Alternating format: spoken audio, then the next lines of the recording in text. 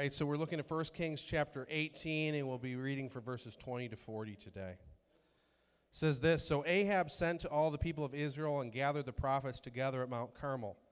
And Elijah came near to all the people and said, 'How long will you go limping between two different opinions? If the Lord is God, follow him. But if Baal, then follow him.'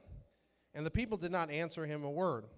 Then Elijah said to the people, 'I, even I only, am left a prophet of the Lord, but Baal's prophets are 450 men. Let two bulls be given to us, and let us choose one bull for themselves, and cut it into pieces, and lay it on the wood, and put no fire on it. And I will prepare the other bull, and lay it on the wood, and put no fire to it. And you call upon the name of the Lord your God, and I will call upon the name of the Lord, and the God who answers by fire, he is God.' And all the people answered, 'It is well spoken.' Then Elijah said to the prophets of Baal, 'Choose for yourselves one bull, and prepare it first, for you are many, and call upon the name of your God, but put no fire on it.' And they took the bull that was given them, and they prepared it, and called upon the name of Baal from morning until noon, saying, 'O Baal, answer us.' But there was no voice, and no one answered. They limped around the altar that they had made. And at noon Elijah mocked them, saying, 'Cry aloud, for he is God. Either he is musing, or he is relieving himself, or he's on a journey, or perhaps he's asleep and must be awakened.' They cried aloud and cut themselves, after their custom, with swords and lances, until the blood gushed out of them. And as midday passed, they raved on until the time of the offering of the oblation. But there was no voice, no one answered, no one paid attention. Then Elijah said to all the people, 'Come near to me.' And all the people came near to him, and he repaired the altar of the Lord that had been thrown down. Elijah took 12 stones according to the number of the 12 tribes of the sons of Jacob, to whom the word of the Lord came, saying, 'Israel shall be your name.' And with the stones he built an altar in the name of the Lord, and he made a trench around the altar, as great as would contain 2 seahs of seed. And he put the wood in order, and cut the bull in pieces, and laid it on the wood. And he said, 'Fill 4 jars with water, and pour it on the burnt offering and on the wood.' And he said, 'Do it a second time.' And they did it a second time. And he said, 'Do it a third time.' And they did it a third time. And the water ran around the altar and filled the trench also with water. And at the time of the offering of the oblation, Elijah the prophet came near and said, 'O Lord, God of Abraham, Isaac, and Israel, let it be known this day that you are God in Israel, and that I am your servant, and I have done all these things at your word. Answer me, O Lord, answer me, that this people may know that you, O Lord, are God, and that you have turned their hearts back.' Then the fire of the Lord fell and consumed the burnt offering and the wood and the stones and the dust, and licked up the water that was in the trench. And when all the people saw it, they fell on their faces and said, 'The Lord, he is God, the Lord, he is God.' And Elijah said to them, 'Seize the prophets of Baal, let not one of them escape.' And they seized them, and Elijah brought them down to the brook Kishon and slaughtered them there." I think sometimes making a commitment, it can be a scary thing when we don't, especially when we don't know what the outcome of that commitment is going to be, or maybe when we're a little bit unsure of that commitment. So when I was in maybe later high school, early college, the town where I was living in, they had a shortage of umpires, and so they were really looking for umpires, and they were paying a pretty good wage at that time for umping a game, and so I decided I'm going to be an umpire. Now, there's a couple things you need to know about me. Number one, I don't like confrontation. So the idea of having coaches and parents yelling at me didn't really sound that appealing. But it was a good price, good pay. Second thing you need to know about me, I don't really make snap judgments. I like to kind of think about my decisions, think about them, kind of let them marinate in my mind before I make a decision. Again, not the best thing for being an umpire. So, needless to say, I only umpired a few games. That was my career. But I remember one particular game. I was in the field, and it was a little league. The pitcher threw the ball. Kid hit it. Goes to the infield. The batter's running towards first base. The infielder gets it, throws it to first base, and it was a close call. And this is my moment as an umpire. I got to make this call. And so I looked and I said, "Out," but I motioned like this, "Safe." To which the coach yelled, "Which is it?"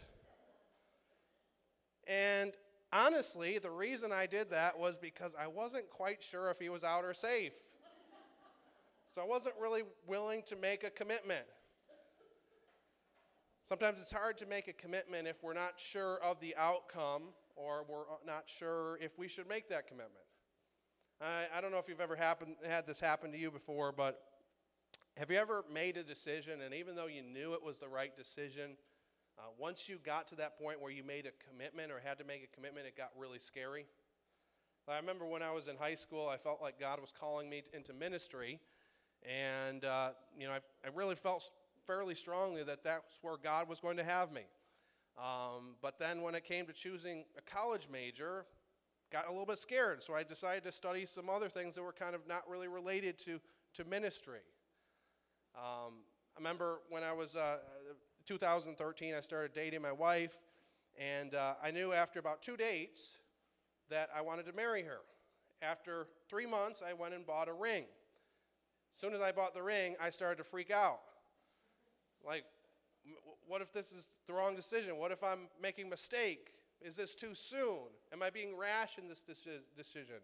And so I started to freak out about the commitment. Even though I knew I wanted to marry her, even though it turned out to be the best decision of my life, I was scared about this commitment. So I debated and hemmed and hawed and held on to that ring for 8 more months before I actually gave it to her. Sometimes commitments are difficult, especially when we're not sure of the outcome. Specifically in our country, specifically related to marriage, that's the case. Studies, according to one CDC report, studies have shown that adults in the United States are increasingly postponing marriage, and that a record number of current youth and young adults are projected to forego marriage altogether. Because there's, the commitment. Having that commitment is difficult. It's not just with marriage, it's also with spirituality. The latest survey from 2021 from Arizona Christian University's Cultural Research Center found that belief in God has declined between generations. 83% of those in the silent generation, born 1927 to 1945, profess belief in God. 79% of baby boomers, 70% of Gen Xers, and only 43% of millennials born 1984 to 2002. 43% said that they don't know, care, or believe that God exists. Only 57% said they were Christians. So you have 43% of millennials, the younger generation, they don't know, care, or believe that God exists. And, many of them are not willing to say God doesn't exist. They're not willing to go that far. But they're also not willing to commit that he does exist, because if he does exist, that has ramifications for how we live. Psychologist Heidi Grant Halverson puts it this way. She says, people overwhelmingly prefer reversible decisions to irreversible ones. They believe it's better to keep your options open whenever possible. They wait years before declaring a major, date someone for years before getting married, favor stores with a guaranteed return policy, think Zappos, hire employees on a temporary basis, or use probationary periods, all in order to avoid commitments that can be difficult or nearly impossible to undo. People believe that this is the best way to ensure their own happiness and success. I think the same thing is true in the passage that we just read that we're looking at today. Ahab is the king at this time, and we talked about a little bit about his reign last week. He was like the most wicked king of all the kings up to this point, which is really saying a lot. He led the people in the worship of Baal, and he's just going full speed into idolatry.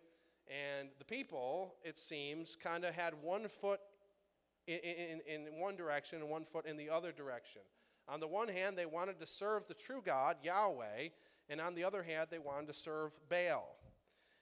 They're not really fully willing to commit to God, but they're also not fully willing to commit to Baal either. Look at what the text says again, verse 21. It says, and Elijah came near to all the people and said, how long will you go limping between two different opinions? If the Lord is God, then follow him, but if Baal, then follow him. And so Elijah says, make a decision. If you're going to follow God, follow God. Get rid of these altars to Baal. Stop, trying to follow after him. If you're going to follow Baal, then stop pretending like you're going to follow after the true God. And it says in the text that the people didn't answer him a word. Because in their minds, it's better, let's just keep our option open. Why do we have to make a decision? Why do we have to say we're going to follow the true God or we follow Baal? If it brings us benefits to follow the true God, Yahweh, let's just follow after him, and maybe he'll bless us in some way. Let's follow after Baal too. Maybe he'll bless us. Why do we have to choose? Why can't we just keep our options open? And so they had this same struggle with commitment way back thousands of years ago. Here's the thing that's interesting is, we think about commitment, and we think about this idea of keeping our options open. And especially in our culture, we have this belief that if we keep our options open, we'll be happier. If we keep our options open, we'll be more satisfied. But actually, research shows that that's the opposite. Research shows that when we keep our options open and don't commit, it shackles us. It makes us less happy and less satisfied. There was a psychologist by the name of Daniel Gilbert, and he did a study a few years ago, which he reported in his book called Stumbling on Happiness. And in this study, participants were given an art poster. And some of the participants were told, hey, pick out one of these posters, you can take it home. Thanks for being a part of this study. Other participants were told, here, pick out a poster, whichever one you want, take it home, and if you decide that you don't like it, within 30 days, you can come back and you can exchange it for something else that you like better. And they found that the people who were committed, that didn't have the option to exchange it, they were more satisfied with their poster than people who had the option to return it. Heidi Grant Halverson, again, who to my knowledge is not a believer, wasn't, not even from a Christian book, from Psychology Today, but she concludes this. She says, but assuming that your choice is carefully considered and you've weighed your options, you will be both happier and more successful if you make a decision and don't look back. So psychologically, there's definitely an advantage to committing, not keeping our options open. And in the scriptures, there's definitely a call to make a commitment. We see in the Old Testament prophets, Old Testament writers, in Jesus himself, and these writers try to bring people to a point of decision. That people have to commit to God or commit to turn away from him. Let's look at what it says in Joshua chapter 24, verse 15. It says, and if it is evil in your eyes to serve the Lord, choose this day whom you will serve, whether the gods your father served in the region beyond the river, or the gods of the Amorites in whose land you dwell. But as for me and my house, we will serve the Lord. Speaking to the rich young ruler, Jesus says this in Mark chapter 10, verse 21. It says, and Jesus, looking at him, loved him and said to him, you lack one thing. Go sell all that you have and give to the poor, and you will have treasure in heaven. And come follow me. Luke 9, verses 18 and 19 says this, now it happened that as Jesus was praying alone, the disciples were with him. And he asked them, who do the crowds say that I am? And they answered, John the Baptist, but others say Elijah, and others that one of the prophets of old was risen. Then he said to them, but who do you say that I am? Throughout the scriptures, we see that God declares himself to be a jealous God, and he demands that we make a commitment to him if we're going to follow after him. And I think there's a couple different ways that we can fail to commit to Christ. Two different ways that I see, maybe even more. The first way is that we can fail to commit to Jesus exclusively. And that's what it appears they did in this passage. They were okay with following after the true God, Yahweh, to a certain extent, but they weren't following after him to the extent that they were going to get rid of their idols as well. They wanted to follow after God and Baal at the same time. It's interesting, in nature, you'll occasionally see something that's pretty odd. You'll see a two-headed snake. This isn't something of mythical legend. It actually exists. It's very rare, but it does happen. And what often happens is, this two-headed snake will have kind of two control centers, two different brains, and often they'll share one body. But what's interesting is you'll find that oftentimes they kind of go different directions. They'll fight over food. They'll fight over food even though that food is going to go to the same place. Sometimes even if one of the heads smells food on the other head, they'll try to attack and eat the other head. Think it's food. They have trouble evading predators. One head wants to go this way, the other head wants to go that way. And oftentimes they're in this battle to determine which direction that they're going to go in. And whichever head wins, which I don't know how that's determined. How does one head gain dominance? But one head wins, and then the other one just kind of has to be dragged along. I mean, it's no wonder that in nature they don't survive very long because they're not very good at hunting food. They can't decide how they're going to do that, and they're fighting over that same piece of food. And they're not good at evading predators, so they don't live very long in the wild. And I think that picture of that two-headed snake is kind of what it's like when we don't commit to Christ exclusively. It's like there's two kind of control centers. It's like Jesus is one of the voices controlling our lives, and then there's something else controlling our lives. It could be a number of different things. In the passage we just read in Mark chapter 10, Jesus speaks to the young ruler, and for him it was money. He loved his possessions. And Jesus said, if you're going to follow me, just go and sell all that you have and come follow me. Now, we read that, and sometimes we're like, well, do we have to sell all that we have to become a believer? Does it mean we have to renounce everything? No, I don't think it necessarily means that, but for him, that was that other God that was controlling his life. He wanted to follow after Jesus. He loved what Jesus was saying, but he also loved his money. So it was like he was going in two different directions. It could be anything. It could be comfort. It could be driven by Christ, comfort.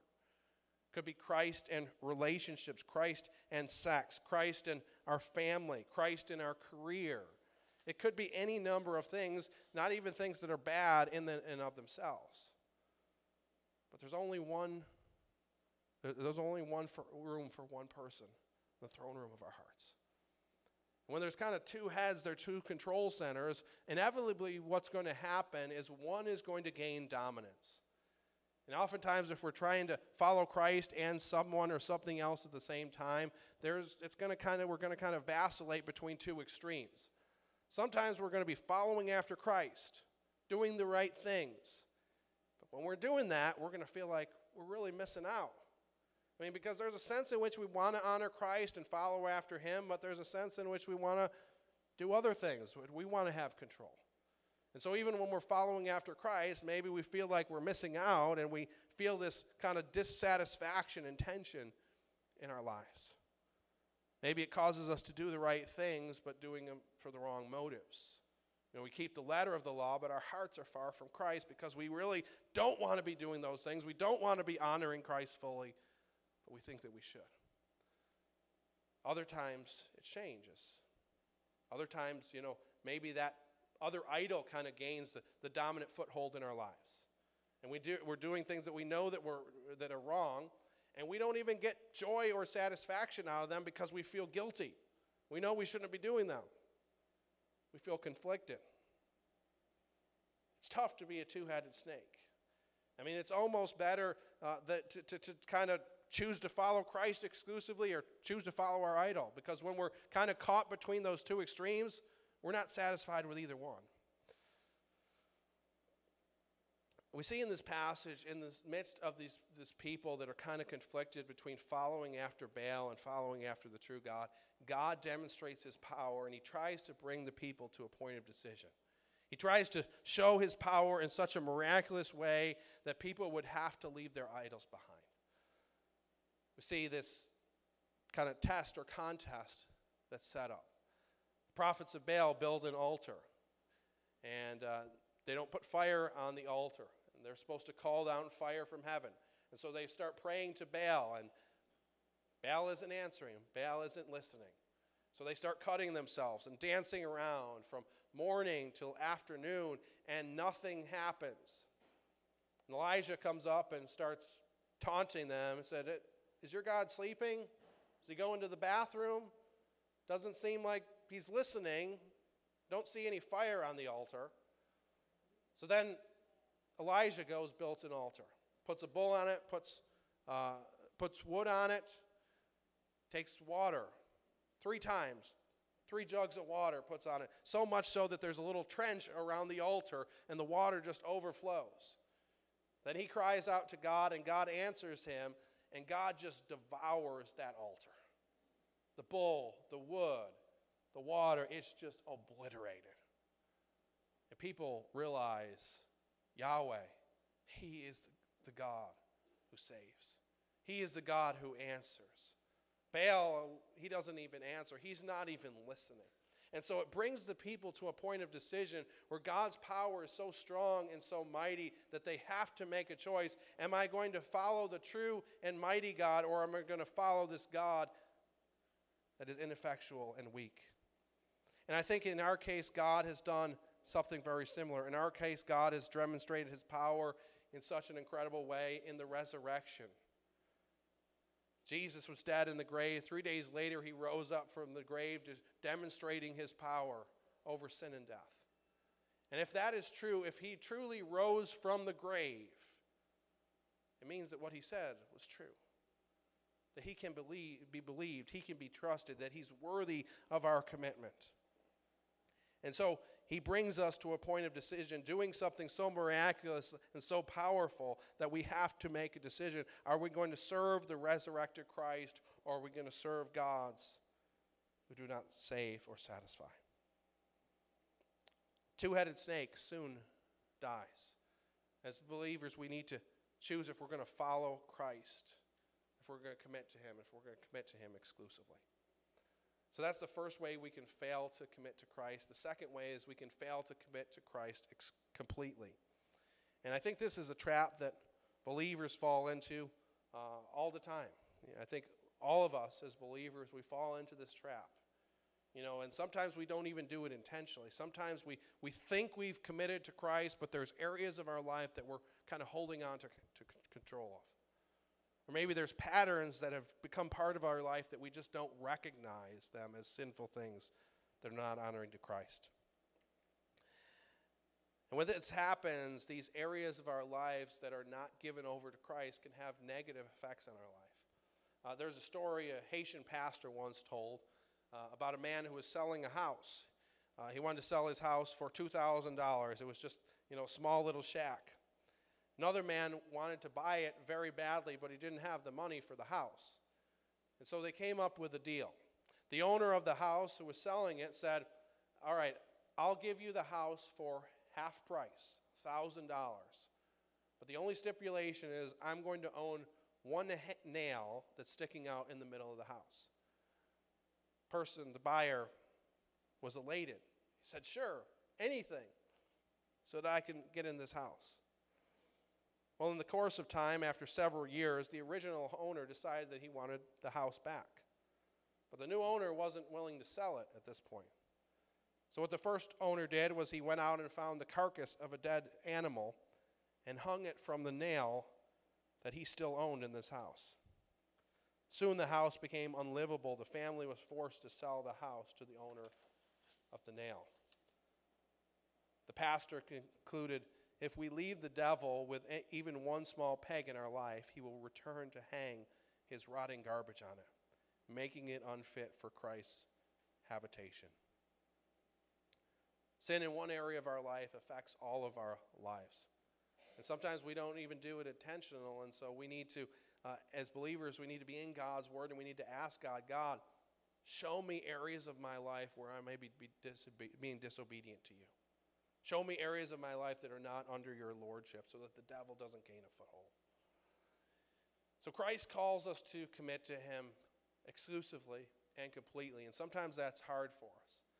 But when we get to a place where we do that, when we commit to Him, it's freeing, it's liberating, but also when we make that step of faith, sometimes there's doubt that's introduced. Sometimes we start to question, did we make the right decision? Should we really have committed to Christ? Remember last week we looked at the story of this widow from a place called Zarephath, which was controlled by Sidon. Sidon was kind of the center of the worship of Baal, center of idol worship. And remember the story how this woman her and her son were starving to death. There was a famine in the land. They didn't have hardly anything to eat. All they had was a little bit of flour, a little bit of oil, and basically she's planning on just going home, having one last meal, and then they're likely going to die. And then remember Elijah comes and says, hey, give me a cake first. Give me a piece of this cake that you're baking first, and then feed yourself and your child. And when you do that, your supply is never going to run out. And she has incredible faith in that while she's starving to death, she gives away the little bit that she has. And God blesses her, and that flour never runs out. The oil never runs out. And her and her son are fine. They have enough food. But then in the course of time, her son gets ill and dies. And then she starts to question God. She starts to question Elijah. Look at what she says in chapter 17, verse 18. She says, "What have you against me, O man of God? You have come to me to bring my sin to remembrance, to cause the death of my son." You can imagine how she felt. She had committed. She had shown such faith, and now her son was dead anyways.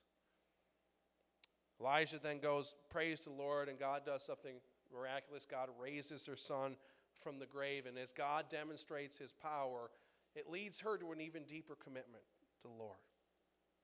She says, "Now I know that you're a man of God, and the word of the Lord is truth."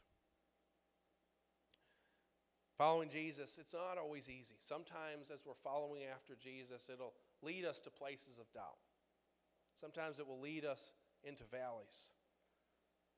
And in those times, we need to keep fighting, keep walking the path, and God will bring things in our lives to deepen our strength, our trust and commitment to him. So if you're in the midst of a difficult time, if you've committed your life to Christ and yet you're still struggling, keep fighting. Keep going. Following Christ is worth it. Like the song that we just sang, when we get to the end, we'll see that it's worth it all. Every commitment, every sacrifice we've ever made for Christ, it'll be worth it. Imagine you have a friend call you up one day, and your friend says, I have a special present for you. I want to give you a 14-day, all-expense-paid trip to Hawaii in November. I'm going to pay for your airfare. I'm going to pay for your hotel. I'm going to pay for your food. I'm going to pay for your activities. And on top of that, I'm going to give you $1,000 for spending money. Your friend says to you, here's the thing. I'm making all the arrangements right now, and I need you to make a firm commitment whether you're going to go on that trip in November or not. Now, if that was me, I would be, sign me up. I'm clearing out the schedule. It doesn't matter what I may have in November. I'm going on that trip. You'd probably say the same thing because the trip is worth the commitment. It's worth the commitment because it's such a great gift. I think the same thing is true with Christ. Jesus is worth the commitment. If you were given that gift, you wouldn't be sitting around thinking, what a bummer. I mean, I got to take up 2 weeks of my life. I mean, I got to block off all of that time. Who knows what might come up between now and then that I might want to do during that time. You wouldn't think about any of those things. You would be excited that you're going to Hawaii for free. Following Christ is worth it.